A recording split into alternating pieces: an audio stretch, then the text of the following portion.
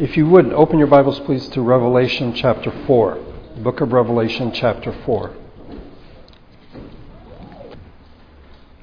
Today is the first day of the first month of the year 2017.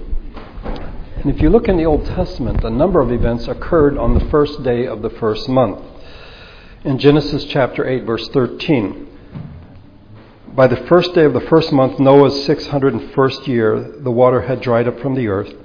Noah then removed the covering from the ark and saw that the surface of the ground was dry. In Exodus 40, then the Lord said to Moses, "Set up the tabernacle, the tent of meeting, on the first day of the first month." So the tabernacle was set up on the first day of the first month in the second year. In 2 Chronicles 29, in the reign of Hezekiah, there was a revival of sorts among the people of Judah. They began the consecration on the first day of the first month. And by the 8th day of the month, they had reached the portico of the Lord. For 8 more days, they consecrated the temple of the Lord itself, finishing on the 16th day of the first month. In Ezra chapter 7, as they returned from exile, he had begun his journey from Babylon on the first day of the first month, and he arrived in Jerusalem on the first day of the 5th month, for the gracious hand of his God was with him. And then in Ezekiel, in a prophetic passage, speaking of the reclamation, if you wish, of the temple, this is what the sovereign Lord says: "In the first month, on the first day, you are to take a young bull without defect and purify the sanctuary." I don't want to make too much of this, but I do find it interesting that each of these events is tied to redemption. Oftentimes after some catastrophic or spectacular event of some kind. The flood with Noah, the Exodus with Moses and the Israelites, apostasy among the people of Judah, and there is a revival. You have the return from exile with Ezra, and then you have a new temple as shown to Ezekiel. And all of these events led to worship. Noah, after he left the ark, sacrificed to God. The tabernacle was set up for sacrifices. The temple under Hezekiah, the temple as a system was for sacrifice. The exiles returned to Jerusalem. And why go to Jerusalem? Babylon is a happening place. Jerusalem at this point is really a nothing place. Well, it is the center of worship, the worship of God. And then you have Ezekiel and a new temple. As we begin a new year, it would do us well, I think in my opinion, to be reminded of a basic truth, and that what it means to be a Christian begins with worship. It must begin with worship. In our text today, which is rather extended, bear with me, we will learn about worship. First of all, in Revelation chapter 4. Here, in a sense, we are given a peek behind the curtain. Look at verse number 1. After this I looked, and there before me was a door standing open in heaven, and the voice I had first heard speaking to me like a trumpet said, "Come up here, and I will show you what must take place after this." John describes what he has seen in the very throne room of God himself as he steps through this open door. We are seeing this through John's eyes as he describes it to us. And what we hear and what we see deal with worshiping the true God, the one true God. What John sees is not some remote future. What he sees is the regular life of heaven, if we could put it that way, the worship of God, which is going on all the time. What we see through John's eyes is astonishing, or it should be to us. First of all, John tells us of the one who is worshipped. This is in verses 2 through 6. "At once I was in the Spirit, and there before me was a throne in heaven with someone sitting on it. And the one who sat there had the appearance of jasper and carnelian. A rainbow resembling an emerald encircled the throne. From the throne came flashes of lightning, rumblings and peals of thunder before the throne. 7 lamps were blazing. These are the 7 spirits of God. Also before the throne were what looked like a sea of glass, clear as crystal." And then in verses, as it goes on, in verse number 4, and then 6 and 7, 8, "Surrounding the throne were 24 other thrones, and seated on them were 24 elders. They were dressed in white and had crowns of gold on their head." In the second part of verse 6, "In the center around the throne were 4 living creatures, and they were covered with eyes in front and in back." Verse 7, the first living creature was like a lion, the second was like an ox, the third had a face like a man, the fourth like a flying eagle. Each of the four living creatures had 6 wings and was covered with eyes all around, even under his wings. Now this is maybe for us where it gets a little bit strange, because John is not being literal.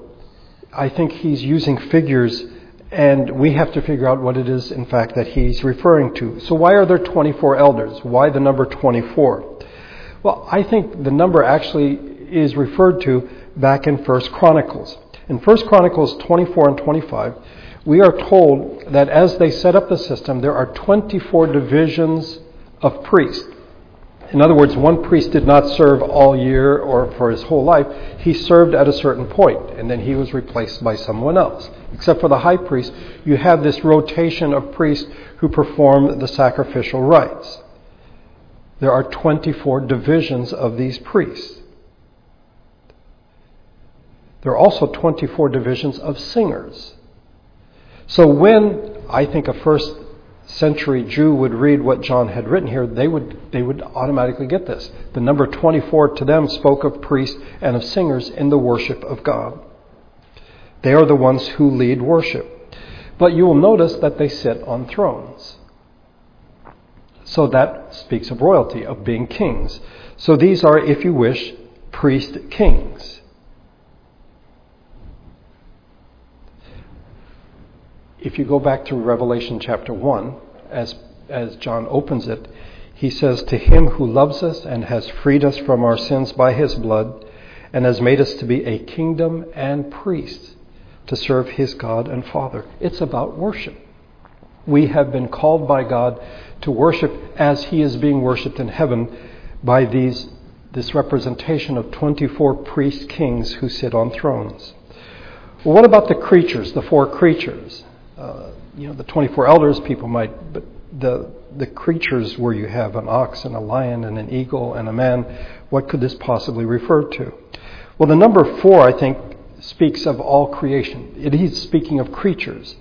And 4, the 4 winds, the 4 corners of the earth, these are the different creatures. And they're covered with eyes, which speaks of the omniscience of God, that God sees everything, but they are worshiping the God who is everywhere and who sees all. It has been said that these represent different characteristics in creation, that the mightiest among the birds is the eagle, the mightiest among the domestic animals is the bull, the ox here, the mightiest among the wild beasts is the lion, and the mightiest among all is man. The 4 forms, as one writer suggests, indicate whatever is noblest, strongest, wisest, and swiftest in nature. But the point is simply this. Not only do we have these priest kings in heaven that are worshiping God, but all of creation as well. The 4 living creatures represent creation. The 24 priest kings represent the new creation. They represent the church. And what do? They worship God. We may not agree on the 24 elders or the 4 beasts or the 4 creatures. People have been arguing about this for centuries. But one thing we will all agree on is that they worship God. That is what they do. Verse number 8. Day and night they never stop saying, Holy, holy, holy is the Lord God Almighty, who was and is to come. Whenever the living creatures give glory and honor and thanks to him who sits on the throne and who lives forever and ever, the 24 elders fall down before him who sits on the throne and worship him who lives forever and ever. They lay their crowns before the throne and say, You are worthy, our Lord and God, to receive glory and honor and power. For you created all things, and by your will they were created and have their being. They worship God. But what does it mean to worship? Well, I think it's seen clearly in verse number 11. You are worthy. It is one who is worthy. We give worship to him. It is acknowledging the worth of someone. We recognize that they are worthy of praise. And this is what we see in chapter 4. Now we come to chapter 5. And we are told even more about worship. John sees a figure on the throne who's holding a scroll. We come to realize that the scroll is God's future purposes, what God is going to do in the future, when the world will be judged as well as healed. The problem is no one is able to open the scroll. And if you look at verse number 4, John's reaction is that he weeps. I wept and wept because no one was found who was worthy to open the scroll or look inside. God has committed, and sometimes we like this and sometimes we don't like this, but God has committed himself ever since he created the world to work through his creation. I think we would rather have, well, even if you have a bolt of lightning, that's part of creation, but we'd rather have something extraneous, something supernatural to accomplish God's purposes. But we see, in fact, that God works through his creation, but particularly through those who bear his name. The problem is we don't always do what we are supposed to do. In the process of doing God's work, we have let him down. And so it looks like, and I think this is why John weeps, it looks like what God wants to do will not happen. His purposes will be thwarted. But then, beside the throne, appears a different kind of animal. And here we are told that there's a lion from the tribe of Judah, and that he is a lamb that looks as though he has been slain. The lion is the image for the Messiah, and the lamb is that which is to be sacrificed. And both of these are combined in Jesus. He who is a lamb and a lion. And how does John respond? How does the heavenly host respond to what they see in this creature? In a word, they worship. They worship him. Look, if you would, in verse number 9. And they sang a new song, "You are worthy to take the scroll and to open its seals, because you were slain, and with your blood you purchased men for God from every tribe and language and people and nation. You have made them to be a kingdom and priests to serve our God, and they will reign on the earth." And then I looked and heard the voice of many angels, numbering thousands upon thousands, and 10,000 times 10,000. They encircled the throne and the living creatures and the elders. In a loud voice they sang, "Worthy is the Lamb who was slain to receive power and wealth and wisdom and strength and honor and glory and praise." Then I heard every creature in heaven and on earth and under the earth and on the sea and all that is in them singing, "To him who sits on the throne and to the Lamb be praise and honor and glory and power forever and ever." The 4 living creatures said, "Amen." And the elders fell down and worshipped. Just a side note, in verse number 9, that Jesus has given his blood to purchase men for God from every tribe and language and people and nation.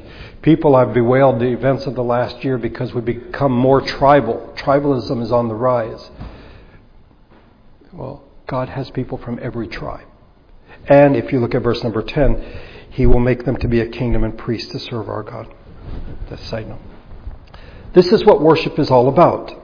It is the glad response of praise. It is directed at God the Creator, that's creation, and God the Savior, new creation, the church. This praise comes from creation that recognizes who it is that made them. It comes from creation that acknowledges that Jesus has triumphed. This is what is going on in heaven all the time. It is the worship that on the first day of this new year we are joining in. On this Sunday we join in with all creation. There are 2 principles, at least, to keep in mind when it comes to worship. And we've talked about this in the past year, but to refresh your memory. The first is we become like what we worship. It's really important. We become like what we worship. Why? Because we worship what we love. In the same way that you can't not love, double negative, you can't not worship. The question isn't whether or not you worship. Everybody worships. The people who are not with us here today, people who don't go to church on Sunday, they are still worshiping. The question is, what do they worship? David Foster Wallace, who is not a Christian, and now what is now a famous commencement address that he gave, said, "In the day-to-day trenches of adult life, there is no such thing as atheism. There is no such thing as not worshiping. Everybody worships. The only choice we get is what to worship. Pretty much anything else you worship. Let me start over again. Pretty much everything else you worship will eat you alive. The insidious thing about these forms of worship, money and things, body and sexual allure, is not that they're evil or sinful. It is that they are unconscious. They are default settings. In the scripture we are told about this, that you become like what you worship, but in a negative way. The reality is, if we worship God, then we become like Him. We are made in His image. We become more like God as we worship Him. But in Scripture, it's always spoken of in a negative way. In Psalm 115, not to us, O Lord, not to us, but to your name be the glory because of your love and faithfulness. This is worship. This is praise. Why do the nations say, where is their God? Our God is in heaven. He does whatever pleases Him. But their idols are silver and gold, made by the hands of men. They have mouths but cannot speak, eyes but they cannot see. They have ears but cannot hear, noses but they cannot smell. They have hands but cannot feel, feet but they cannot walk, nor can they utter a sound with their throats. And then the psalmist writes, those who make them will be like them, and so will all who trust in them. In Psalm 135, we read this again. The idols of the nations are silver and gold made by the hands of men. They have mouths but cannot speak, eyes but they cannot see. They have ears but cannot hear, nor is there any breath in their mouth. Those who make them will be like them, and so will all who trust in them. If you remember what Paul wrote in Romans chapter 1, I think it is worth considering in this vein. The worship that is envisioned here in this passage in Psalm 115 and 135 is idol worship. Worshipping that which is an idol. I remember years ago in a Bible study, somebody asked me, why do you talk about idols? You know, I don't have an image in my house that I bow down to. It isn't necessarily a physical thing. It's something that you set that is higher than yourself. Something that you believe is worthy of praise or is worthy of your adoration. It is something that is greater than yourself, and therefore you worship it. As Tim Keller put it, it is the thing you get your identity from. It's what defines you. If you're a fan of a particular celebrity, that defines who you are. That person is your idol. And in a real, though very subtle way, you become like what or who you worship. Which makes sense if you're worshiping something that is greater than yourself. You want to sort of improve yourself, you wish to lift yourself up, and so you become like the thing that you worship.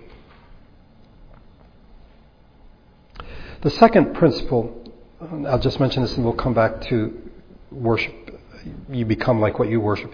Is that if you worship God, then you become more human. See, God made us in His image. God made us perfect, Adam and Eve. And then they sinned, and then everything got messed up. Jesus came to reclaim us, to reshape us. And if we worship the true God, then in fact, we become more human. But who is God? N.T. Wright talks about the time that he was a chaplain, a college chaplain at Oxford. He was teaching, but he was also a chaplain. And often he said that some of the undergraduates would come by when they had first arrived, and they would say to him, well, you won't be seeing much of me because I don't believe in God. And he would then ask, and he's like, well, which God is it you don't believe in? Which would somewhat startle them and puzzle them. And they said, well, it's like an old guy in a rocking chair with a beard, looking down, being cross at people, and sending some people to heaven and others to hell. And Wright would then say, well, I've got great news for you. I don't believe in that God either. See, I think many of us struggle with the issue of worship because we don't have a right view of God. And so worship isn't the most important thing for us. Yeah, it's what we do on Sunday mornings, but it's not the center of our lives. If you think badly of God in terms of His grace, His love and mercy, oh, wait a minute. Those aren't bad things, are they? Well, if you think badly of God in terms of His judgment, okay, there we are. Then God is not someone that is worthy of your worship. And worship then simply becomes appeasement. Don't hurt me, please. Rather than saying, you are worthy of worship. Studying the nature of God, knowing the nature of God. We are supposed to love the Lord our God with all our heart, mind, soul, and strength. We are to use our minds. We are to recognize who it is that we are worshiping.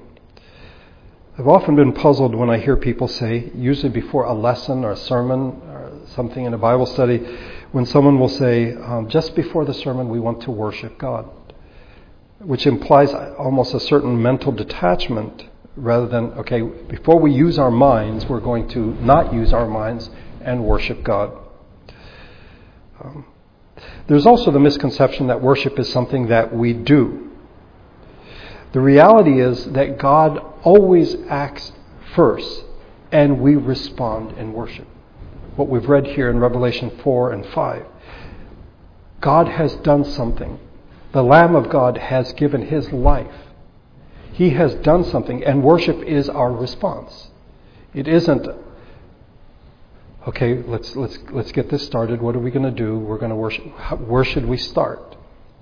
It is, in fact, a response. Worship is something in which God is acting, and we are as well, but he started it. It's the same way with prayer. Prayer is a response to God. God has spoken to us in the circumstances of our lives, through people, through Scripture. God has spoken to us, and we respond. In sickness, if you wish, God is speaking to us, and we respond in prayer and ask for healing. God initiates the process, and so it is in worship. The worship of the church is a matter of divine activity rather than human activity. I spoke, I think, to Tom about this. We begin, if you're here when we start at the beginning of the service, I start with the words, we've come together to worship God. And I've been a bit troubled because it almost makes it seem like, here we are, we're going to do this, we're starting something, when in fact it is a response to what God has been doing in our lives and what he has done. In Christian worship, who is the primary actor? If we assume that we are, then we will assume that worship is simply something that we must do. It's an endeavor, an enterprise that we must engage in.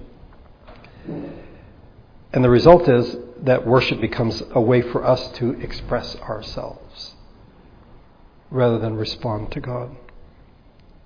It is as though we are, as a congregation, acting out for an audience of one.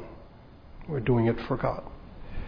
But if, in fact, God is the primary actor, then when we pray, when we sing, when we give, when we hear the Word of God read to us and preached to us, in communion, even in baptism, it is a response to God. God has acted in our lives, he's acted in human history, and we respond. The thousands upon thousands and 10,000 times 10,000, they know what God has done. Worthy is the Lamb who was slain. He gave his life. He is worthy to be worshipped. Worship is God's action and our faithful reception of that action. What do they say in their worship? Holy, holy, holy is the Lord God Almighty, who was and is to come. You are worthy, our Lord and God, to receive glory and honor and power. For you created all things, and by your will they were created and have their being. They go on to say, you are worthy to take the scroll and open its seals, because you were slain. You have made them to be a kingdom and priests to serve our God. This requires thought, and it is a response to what God has done. So what we need to learn about is what God has done, who he is, what he has done, and then we can praise him, we can worship him more appropriately. N.T. Wright again writes about this. Perhaps one of the reasons why so much worship, in some churches at least, appears unattractive to so many people is that we have forgotten or covered up the truth about the one we are worshiping. So how do we discover, how do we rediscover, uncover the truth about the God that we worship? We do it in worship. Because it is in worship that we recount the story of creation and new creation. Our first hymn today was, "All creatures of our God and King, lift up your voice and with us sing." God is the one who created all things, and we join in with creation. We tell the story of creation. We don't cover up the fact that it's flawed, that it's fallen, that we are sinners. That's why we have the prayer of confession. Worship is not something sentimental. We don't gloss over the ugly parts. It is a recognition of what God has done, how we have screwed things up, and yet through Jesus, things are being redeemed. It is really quite remarkable.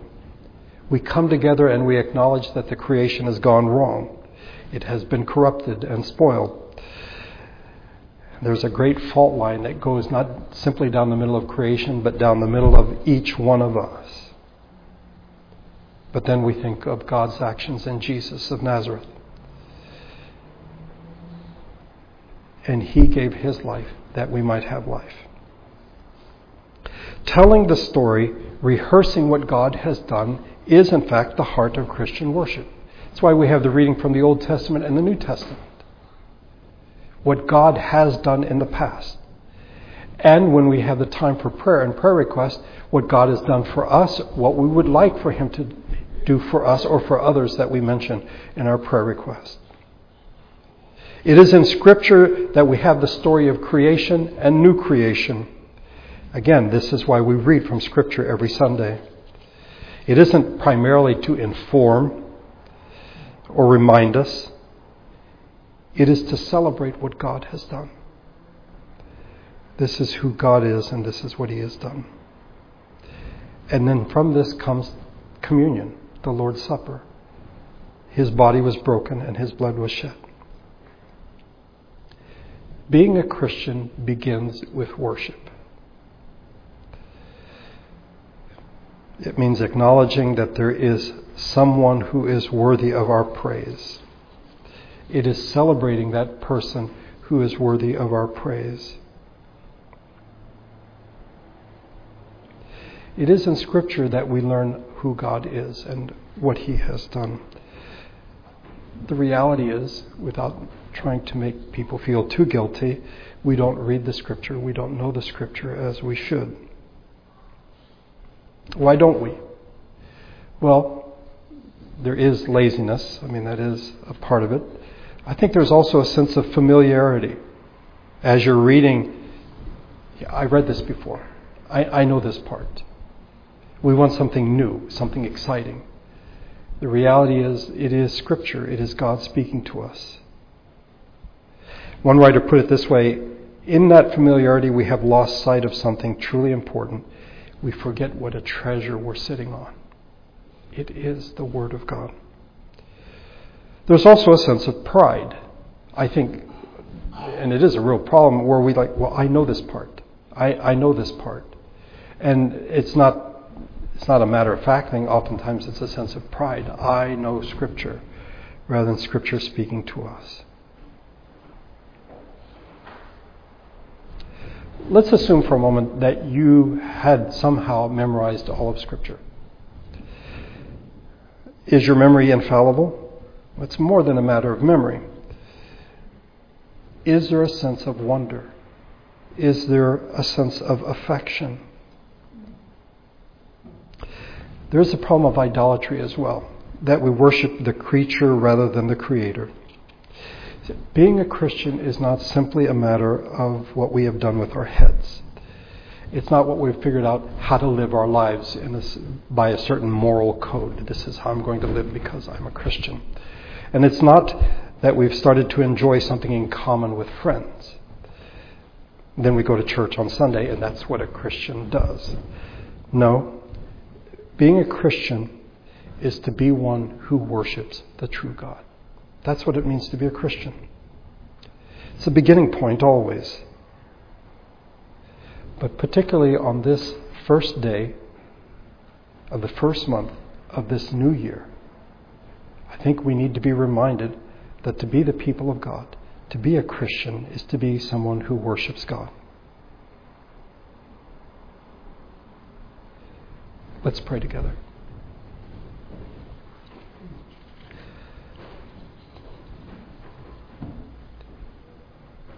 Father, we do thank you that you've set aside a day for us to worship you. And yet at the same time, if we would be honest about it, it becomes routine. Something we do every Sunday. And the wonder of it has been lost. In part because we think it begins with us. We're human, we always think it begins with us. Everything begins with us.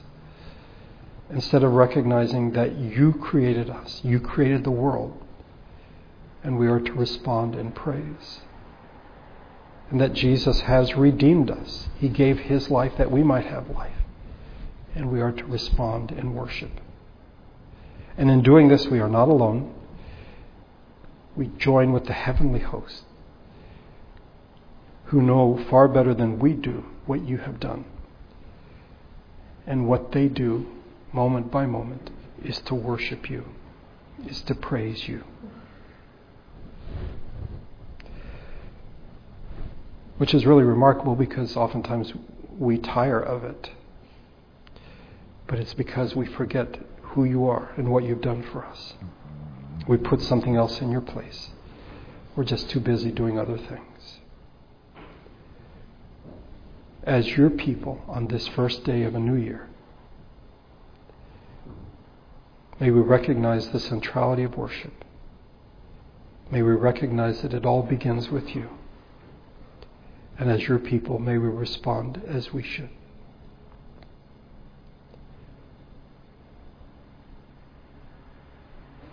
It's easy enough for us to think that we're here today because we decide to get up and get dressed and come to church, rather than recognizing that you called us, you brought us here, and we thank you for that. As we leave this place today, may your Spirit and your grace go with us. May we have a sense of your presence throughout the week. And may we respond in worship. May we not take the burden on ourselves of being the initiators, but of being responders, who look to you moment by moment, who listen to you, who look at the wonder and the beauty of your creation, and respond with praise. Watch over us as we leave this place today and throughout this coming week. I pray in Jesus' name. Amen.